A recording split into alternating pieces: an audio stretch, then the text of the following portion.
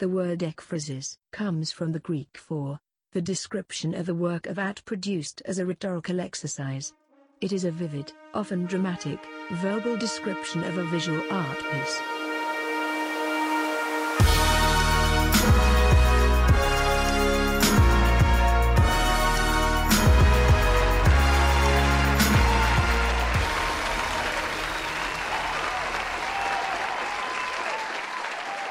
This is Darwin Mesadu. Welcome to the Ekphrastic, a podcast where we paint pictures with words. Today's subject, Edouard Manet. But first, let's get into some art news. Let's see, we have something here from the Washington Post by Sebastian Smee. This is how bad things are for museums. How bad are they, Sebastian? They now have a green light to sell off their art. Whoa. So he begins. Every major art museum is sitting on assets that from the outside look enviable. They're called works of art. If they're by Vincent van Gogh or Frida Kahlo or Jackson Pollock, they may be worth tens or even hundreds of millions of dollars. Okay, we have one of these articles that's going to have a ton of names in it. Let's see how I do. I'm trying to pronounce all these. Even if they're by less famous artists and consigned to storage along with perhaps 90% of any given museum's collection, they can still be valued at eye-watering amounts. Set beside, say, a scary budget deficit or the prospect of having to lay off employees, this knowledge can take on an almost voluptuous glow. To counter the constant temptation to regard artwork as a way to get quick cash, the museum world heavily polices the sales of art from permanent collections, otherwise known as deaccessioning. The powerful Association of Art Museum Directors, made up of directors of museums in the United States, Mexico, and Canada, has long frowned on any museum that sells off artwork for purposes other than acquiring new art. Okay, so it looks like this is a pretty long article, so I'll skip around a little bit. AMD frowns have an effect. Museums that dare to ignore its guidelines, as the Berkshire Museum in Pittsburgh, Massachusetts did in 2018, ultimately selling more than 20 works from its collection to raise money for renovation, are censured, sanctioned, and publicly shamed.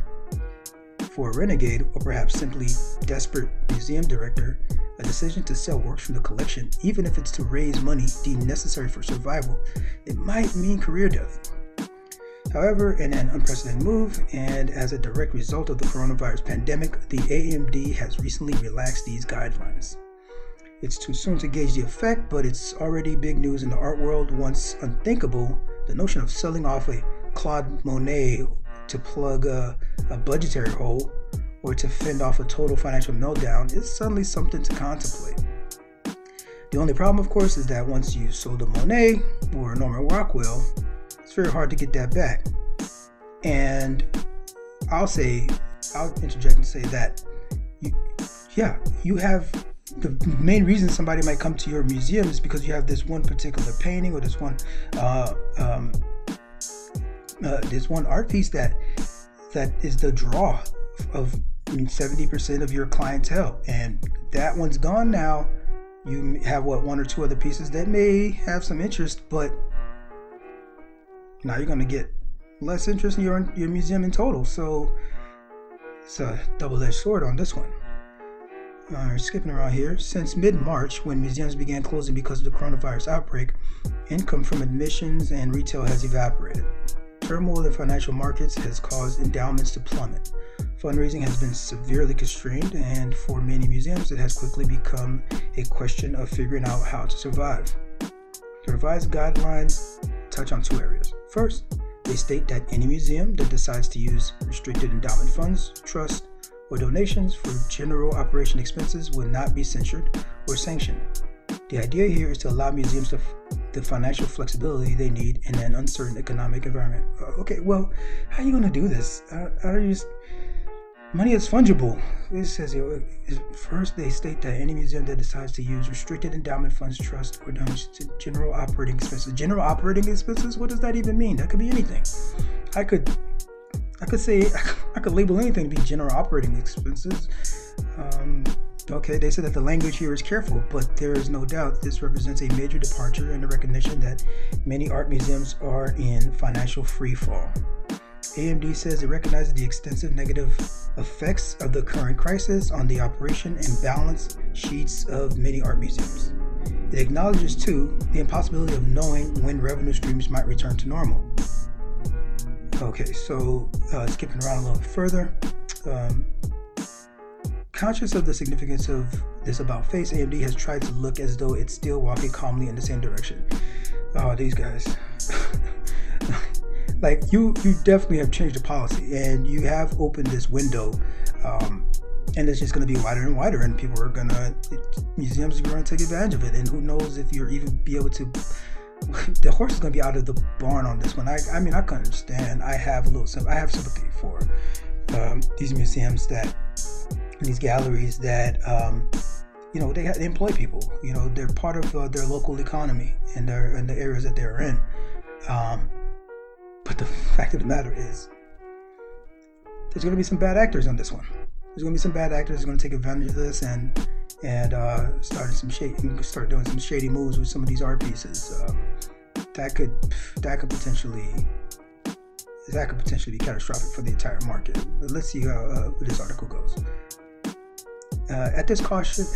All this caution and qualification makes sense, but in reality, almost any museum expense, from the salaries of curators, conservators,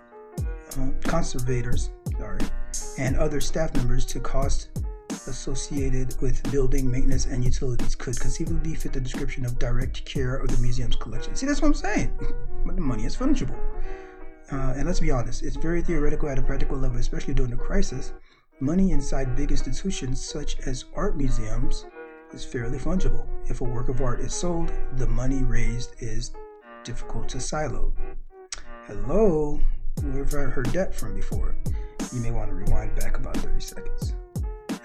Okay.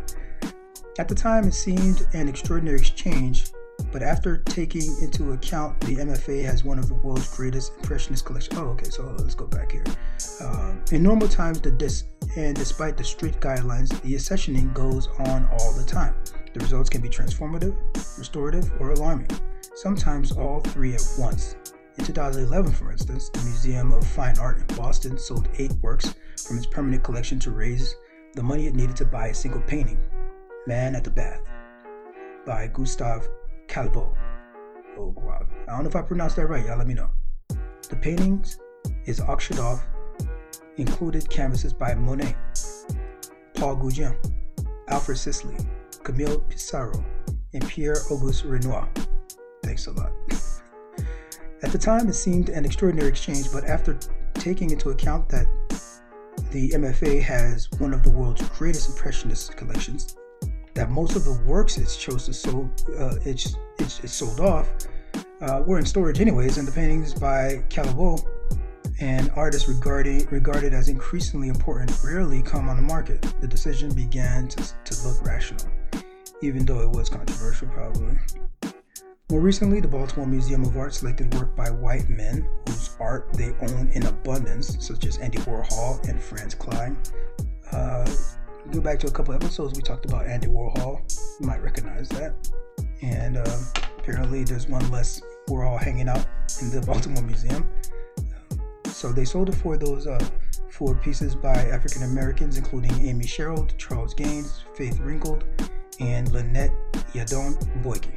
Oh man, I'm butchering these people's names, I know it. Here too, the thinking was sound and only mildly controversial.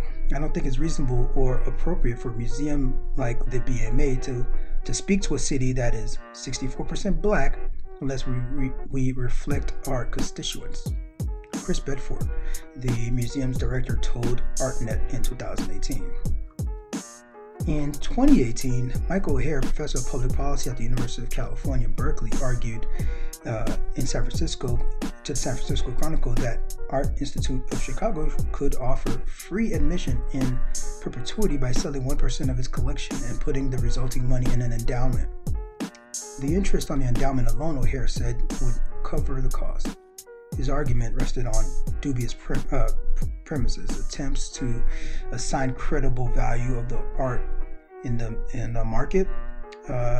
and that's usually notoriously fraud. The vast majority, because you're just guessing games and based on past sales, just like everything like the stock market, for example, past performances are not a predictor of future results. So either way, the museum wants to avoid selling its most precious work, selling off 1% by value for a single piece that you may have, and you're trying to sell off the excess. That 1% is going to add up to a lot of individual art pieces that you're going to end up getting rid of.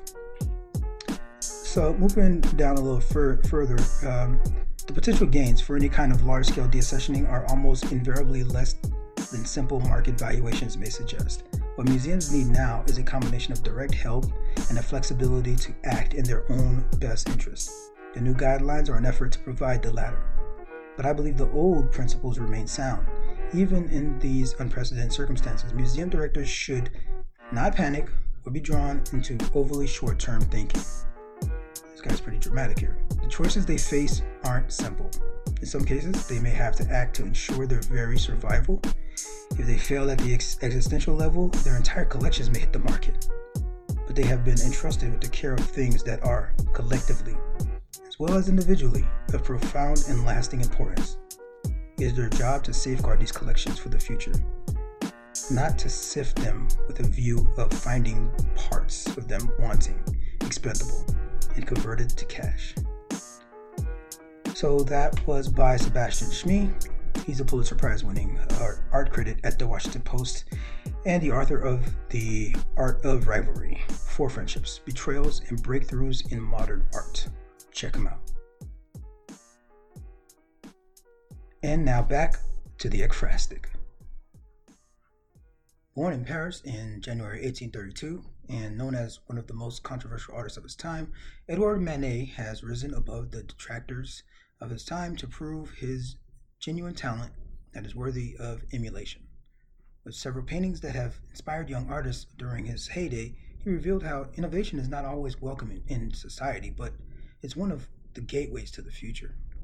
A pivotal figure in the transition from realism to impressionism, Edouard Manet was an influential painter. He left his own unique mark in the world. As a child, his father was a judge who wanted him to pursue a career in law.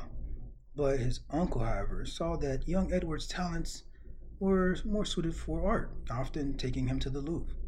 It was not until Manet failed 2 entrance exams into the French Navy that his pops relented to his son's wishes and allowed him to start an art lessons at the academic painter at the Louvre, Thomas Courtier. Under Courtier, he basically copied the works of great masters in the Louvre. The young artist was also influenced by Frans Hals, Diego Velázquez, and Francisco Goya. Manet's paintings were influenced by the Impressionists, yet he was uninterested in becoming involved with exhibitions during this era in art. He was more keen on displaying his works at the salon, or salon if you're speaking French, so he could avoid any notions that he was representative of the Impressionist style of painting. Although Manet was also fond of using lighter colors, his paintings often had a hint of black, which was not typical at the time. In 1856, Manet opened a studio. His style in this period was characterized by loose brushstrokes, simplification of details, and the suppression of transitional tones. He basically adopted a current style of realism initiated by Gustave Courbet. He painted contemporary subjects like beggars, singers, gypsies, people in cafes, and bullfights. After his early years, he rarely did religious stuff, mythological and historical subjects. But he did put a few of these out, and you can find them including his Christ Mocked, that's at the Art Institute of Chicago, and Christ with Angels in the Met in New York.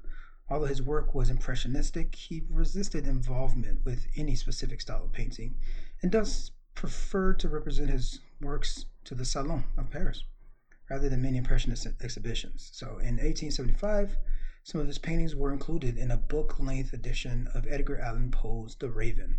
And in 1881, he was awarded the Legion of Honor by the French government. Today's ekphrastic poem is that very 1875 painting, The Raven. I'll give you a second to search for it in your browser.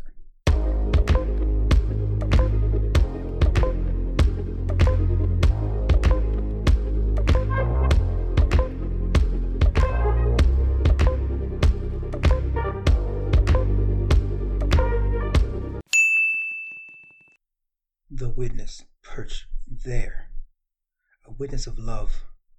Confined in its black eyes was the violence of love, black outrage of love, lithograph printed with blunt force, love. Witness it. Perch there. Then dive headlong into the storm, bold strokes to create this form. The dark figure warns. To claim it is to claim scorn.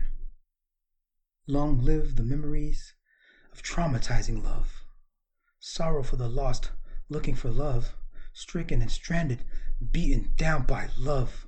Another victim of torture, a victim of love. So seize it.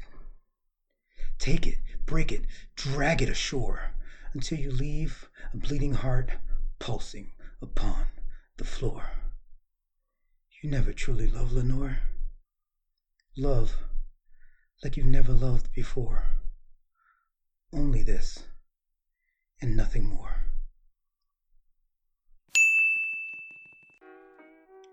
Since 1880, Manet was suffering from a series of medical conditions, which was also one of the reasons why he was forced to receive treatment at Bellevue. Thus, he decided to rent a villa in the quieter part of Paris, and at this location, he painted one of the last portraits of his wife, Suzanne Lenoff. And that was one of the last portraits he was able to complete before he died. He remained passionate about art even until his untimely death in 1883. He died 11 days actually after he had his left leg amputated due to gangrene from complications of syphilis and rheumatism, which he had so bad at a certain point that he was partially paralyzed in the years leading up to his death. Besides 420 paintings, Manet left behind a reputation that would forever define him as the first of the moderns and a bold, influential artist. The late Manet painting, Les Printemps, in 1881, painted in 1881, it sold to the Getty Museum for $65.1 million, setting a new auction record for Manet, exceeding its pre-sale estimate of $25 to $35 million at Christie's in November 2014. You can find his stuff all over the place: Chicago, Buenos Aires, even Budapest. If you're ever in New York, you must pay a visit to the MoMA and hunt this guy down. I'm Dora Messadoux. Thanks for listening.